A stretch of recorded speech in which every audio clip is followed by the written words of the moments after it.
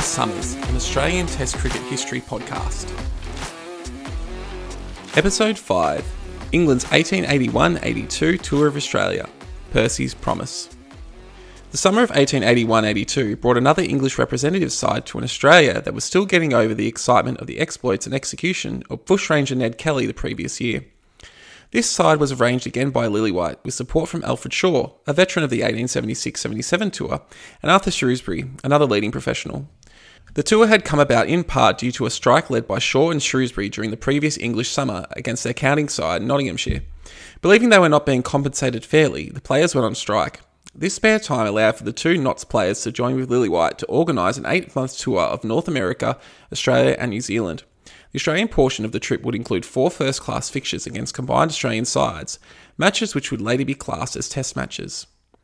As well as Shaw and Shrewsbury, the playing members of the squad included George Ulyett and Tom Emmett, who had played on the previous tour and had sat out of the 1880 test in England due to their experience during the Sydney ride in 1879.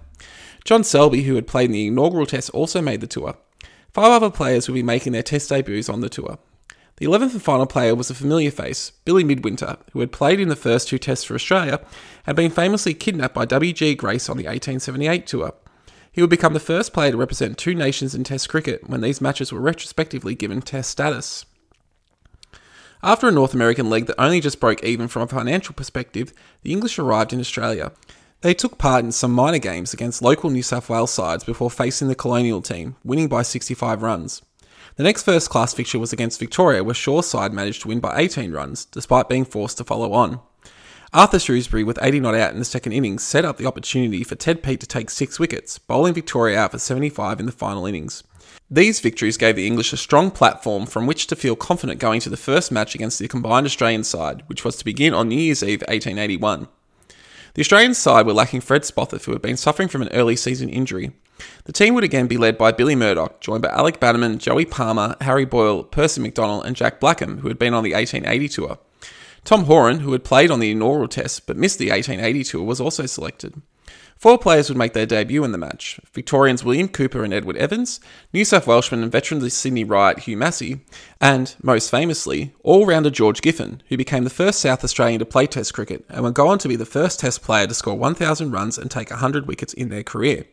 A glorious day attracted the largest crowd seen at a Test match at this stage, with 16,000 people flocking to the MCG. Shaw won the toss and chose to bat on a well-prepared pitch, opening with debutant Dick Barlow and George Ulyett. Upon the commencement of play, Barlow was out to Palmer with the score on 5, bringing John Selby to the crease. In partnership with Ulyett, the two scored freely, only providing a handful of half chances and exhausting the bowlers. It wasn't until Ulyett was dismissed for 87 with the score on 142 the Australians got a break, which was soon followed by the run out of Selby for 55, with Massey receiving much praise from the crowd for his efforts in the field. Bates, who had come in at 4, took to the bowlers, taking 12 off 1 Cooper over, followed by 14 off Palmer. He would compile 58 before being the 5th man out at 227, caught by Giffen off Boyle. Wickets would then fall steadily for the rest of the afternoon, with Midwinter contributing 36 against his old side, until England were all out at the close of play for 294. Evans, who had bowled 71 overs, and Cooper both managed 3 wickets for the Australians. The next day was a rest day. When the game resumed on the 2nd of January, rain showers would interrupt the day and create a bleak atmosphere. This didn't dissuade the spectators, with an even bigger attendance of up to 20,000 coming to watch the day's play. The Australians opened with Massey and Bannerman, but only a few overs into the innings, Massey was stumped off the bowling of Midwinter. This brought the captain to the crease to join Bannerman. The two put on a half-century stand and looked comfortable until Ulyett managed to skittle both batsmen within the space of a couple of overs. The dismissal of Murdoch received high praise, with the bowler deceiving the great Australian batsman with a fast off-break. Number 4 McDonald scored a breezy 19 before also being bowled, this time by Midwinter. The score was now 4 for 113, and George Giffen made his way to the crease in his debut innings to join the set batsman Tom Horan. This partnership would be the most significant one of the innings. Giffen acted as the more defensive of the two, allowing Horan to go on the attack. He cut particularly powerfully, playing all the bowlers with comfort. Giffen would start to unfurl his strokes as his innings progressed, particularly his drives, although he was the more loose of the two and offered a caught and bowled chance to Shaw, which the English captain could not complete. The two brought up their 100 partnership before Giffen was finally bowled off his pads from the bowling of Emmett for 30 in a partnership of 107 with Horan. Blackham came and went for 2, with the score having moved to 6 for 226, bringing Joey Palmer to the crease.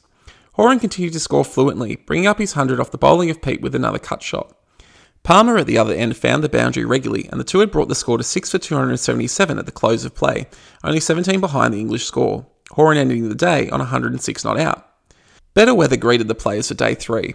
Although this was to be a timeless test, played until a conclusion could be reached, the English were scheduled to sail in the morning of the next day to begin the New Zealand leg of their tour, meaning the match would have to conclude before this point.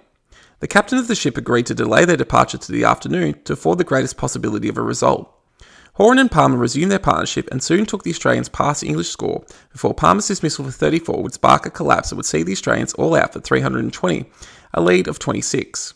Horan would end up being run out for 124, somewhat controversially, as it seemed to the crowd that Pete had not taken the ball cleanly before breaking the bails. It had been a chanceless knock. Wickets were shared evenly amongst the English bowlers. Ulyett and Barlow opened again for the English and quickly erased the deficit before Ulyett was stumped off Cooper for 23. Barlow and Selby combined for a half-century stand, and Bates did the same with Selby after Barlow departed. Selby eventually finished on 70, while Bates scored 47, both dismissed by Cooper. The bowler then raised Australian hopes of an English collapse by quickly dismissing Midwinter and Emmett for single-figure scores, completing his 5-4 and leaving them 171 in front with only 4 wickets in hand. Shrewsbury was then dismissed for 17, again off Cooper. However, Shaw and Scotton managed to take the English to the close of play at 7 for 238. Cooper had dominated the Australian bowling performance, taking 6 of the 7 wickets to fall. However, the day was also categorised by an uncharacteristically sloppy performance in the field, with many chances missed by the Australians that they normally would have expected to take. When the final day began, there was a slim hope for a result. However, Shaw and Scotton continued their partnership, putting on a total of 83 before Shaw was dismissed for an even 50. The last 2 wickets fell quickly to complete the English innings on 308, setting a target of 283 for the Australians. With little time left before the English had to depart, there was no chance of the Australians chasing the total, who would end the match at 3 for 127, with Murdoch and McDonald not out. This would be the first draw in Test history. Both sides had acquitted themselves well and were evenly matched throughout. It was made mention in the local papers about how far the Australian game had come, where 20 years before English teams would comfortably beat local sides of 22 players, whereas now the Australians could match the best of the English in an even contest. The English would spend a month playing local New Zealand sides before returning to Australia, where a second combined match was arranged to commence in Sydney on the 17th of February, the first such match to be played in Sydney, although a possible match on the previous tour was not played due in part to the effects of the Sydney riot. The English won the toss in front of 6,000 spectators and chose to bat on what was considered to be a good pitch. The English were unchanged, but there was conjecture about the composition of the Australian 11. A week prior, New South Wales had played Victorian in a first-class fixture. Billy Murdoch had scored the first triple century in Australian first-class cricket and the second in all first-class cricket after W.G. Grace, whilst Tom Garrett and Sammy Jones had made hundreds. Both Garrett and Jones were included in the combined side on the strength of these performances, with Jones making his Test debut. It was expected that Spofforth would play, given he had taken 6 wickets against the Victorians. However, he did not make the team. Most surprising to the crowd was the selection of George Coulthard to make his debut, with many believing it had been a mistake. Coulthard, a Victorian, was not popular with the New South Wales public had he been the umpire who had given Murdoch run out against Lord Harris's 11, the incident that had sparked the Sydney riot. Coulthard also had a poor first-class record and would play little part in what would be his only test. Bannerman, Cooper and Giffen, who was delayed in Adelaide, all missed out from who had played in the previous game. England opened again with Ulyett and Barlow, whilst Palmer and Evans commenced the bowling for Australia. Surprisingly, Murdoch would take the wicket-keeping role, even though Blackham was in the team.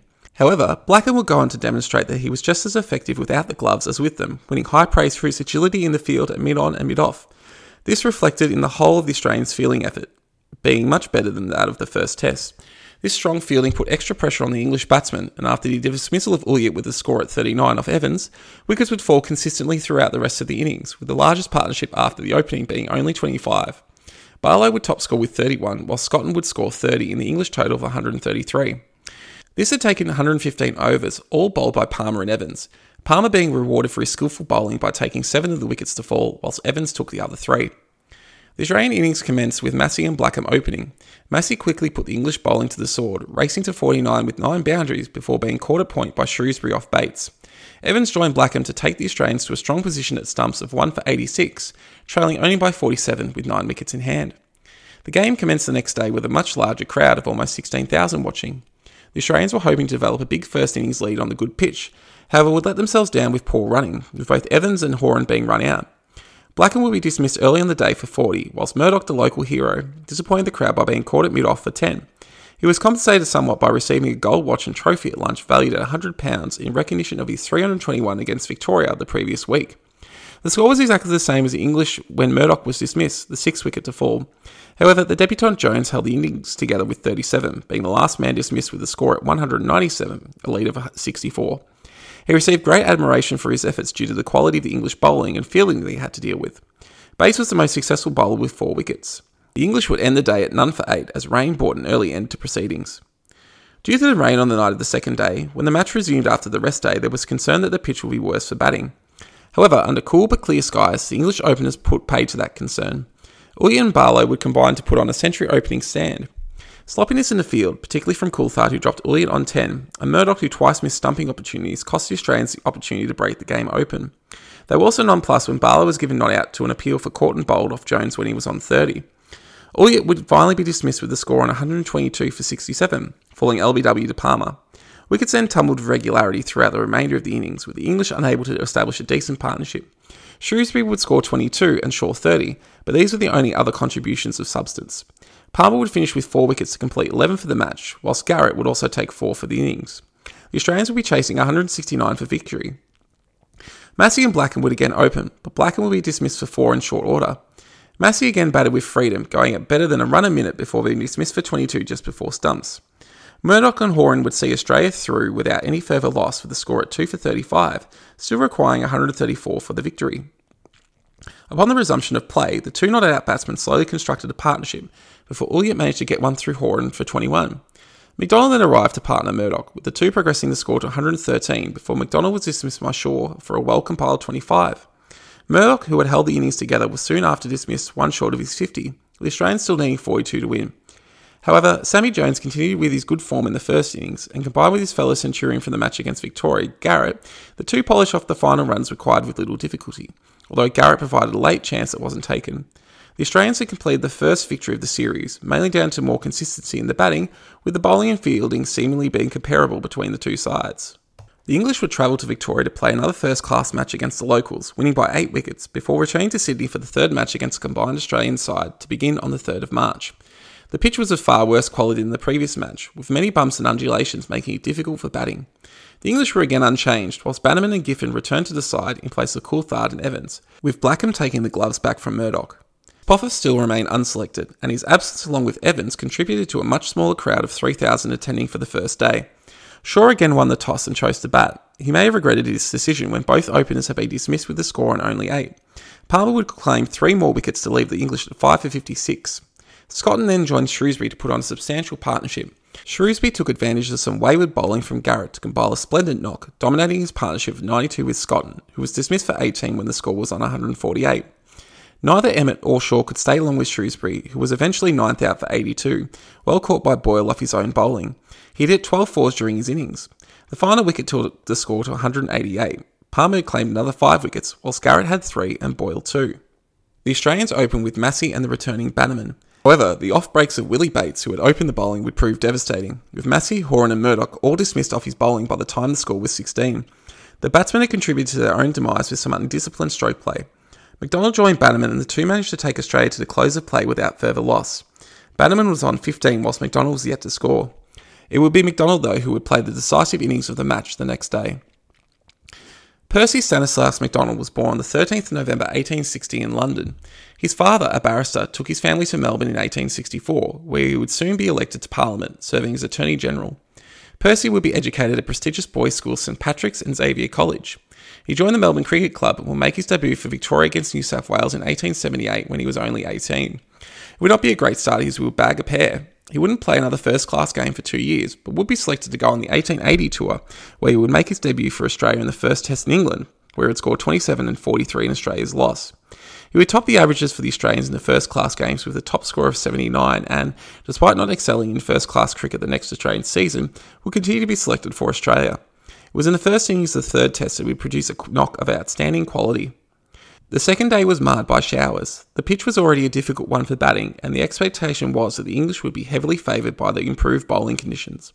However, they couldn't take their chances, with McDonald being dropped twice, once on the boundary and once at point, before 100 being brought up. With Bannerman resolute and slowly building his score, McDonald built his total fluently, playing all around the ground with great skill and was particularly devastating on the drive.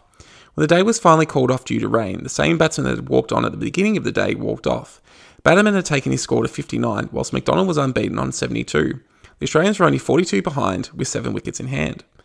The pitch was still a good one for bowling as the third day dawned. Around 6,000 people, including the governor of the colony, were in attendance to watch the play as Bannerman and McDonald resumed their innings. McDonald started as he had left off by hitting the second ball to the boundary and continued to score freely whilst Bannerman settled in behind his defence. McDonald would give a third chance, this time to Shrewsbury, who dropped it a point. Soon after, he brought up his 100 to warm appreciation from the crowd. As lunch approached, the two batsmen still had not been separated, putting on a partnership of 199. Following lunch, however, Bannerman was dismissed without adding to the score. He had made a defiant and chanceless 70, and with McDonald had given Australia the advantage. The innings then began to collapse as the English bowlers got on top, losing the last 6 wickets for only 47 runs.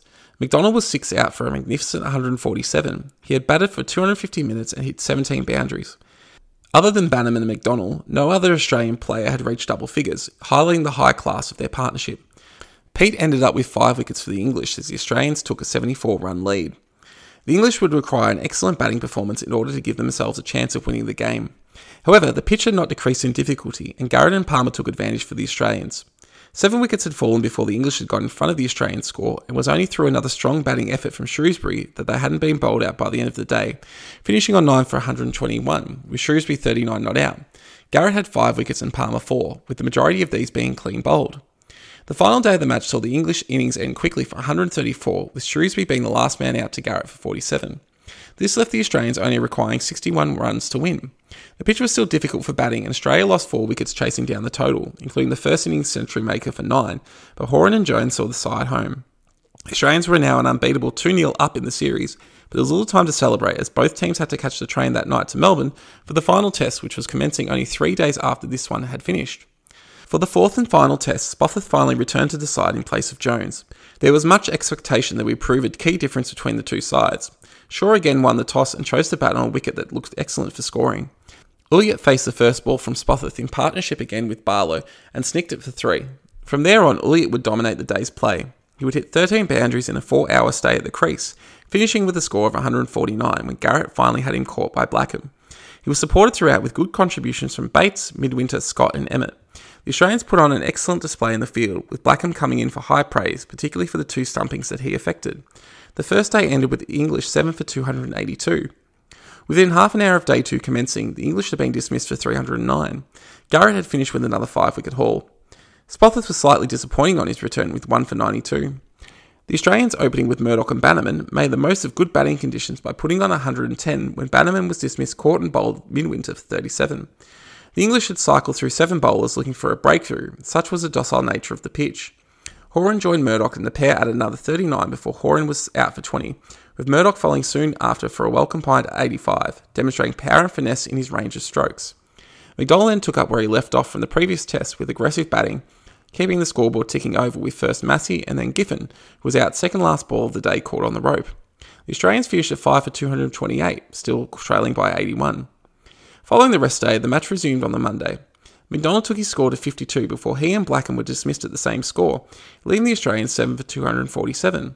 Some late hitting from Palmer, who hit 5 fours in his 32, brought the Australians close to parity, with the innings closing on an even 300. Midwinter had finished with 4 wickets, whilst Bates had 3. The pitch was still a good one for batting, and the English top order took full advantage.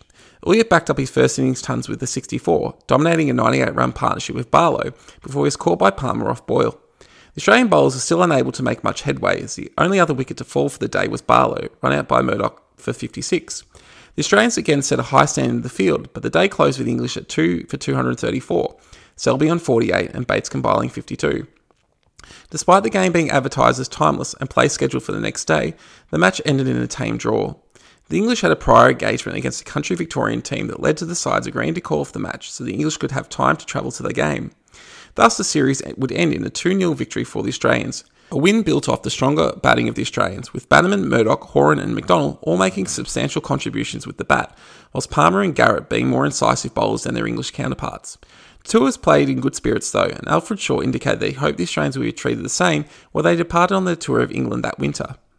While Shaw would go on to play first-class cricket for another 15 years, taking over 2,000 wickets at the lowest average of anyone has taken that many wickets, he had played his last test match. He had come to Australia with a large reputation, but never quite lived up to it with his performances, although he did take one 5-wicket haul in the first ever test. His influence in cricket was felt through his promotion of professional players' rights, being prepared to strike to get the compensation he felt they deserve. The next generation of English bowlers would build upon his work, and following this tour, it would be another 10 years before they would lose another series in Australia. It was also the last matches for Tom Emmett and John Selby, regular opponents for the Australians in their first years of Test cricket. Shrewsbury would go on to be a consistent opponent for the Australians and would demonstrate his quality as a batsman time and again. He would not be part of the team, though, that would face the Australians that winter at the Oval, the game that would shake the English game to its core and establish the oldest of cricket trophies, the Ashes. Thank you for listening. New episodes of Endless Summons will be released fortnightly. Please subscribe to be notified of new releases. You can also follow us on Twitter at pod_endless, and you can email us at endlesssummerpod@gmail.com.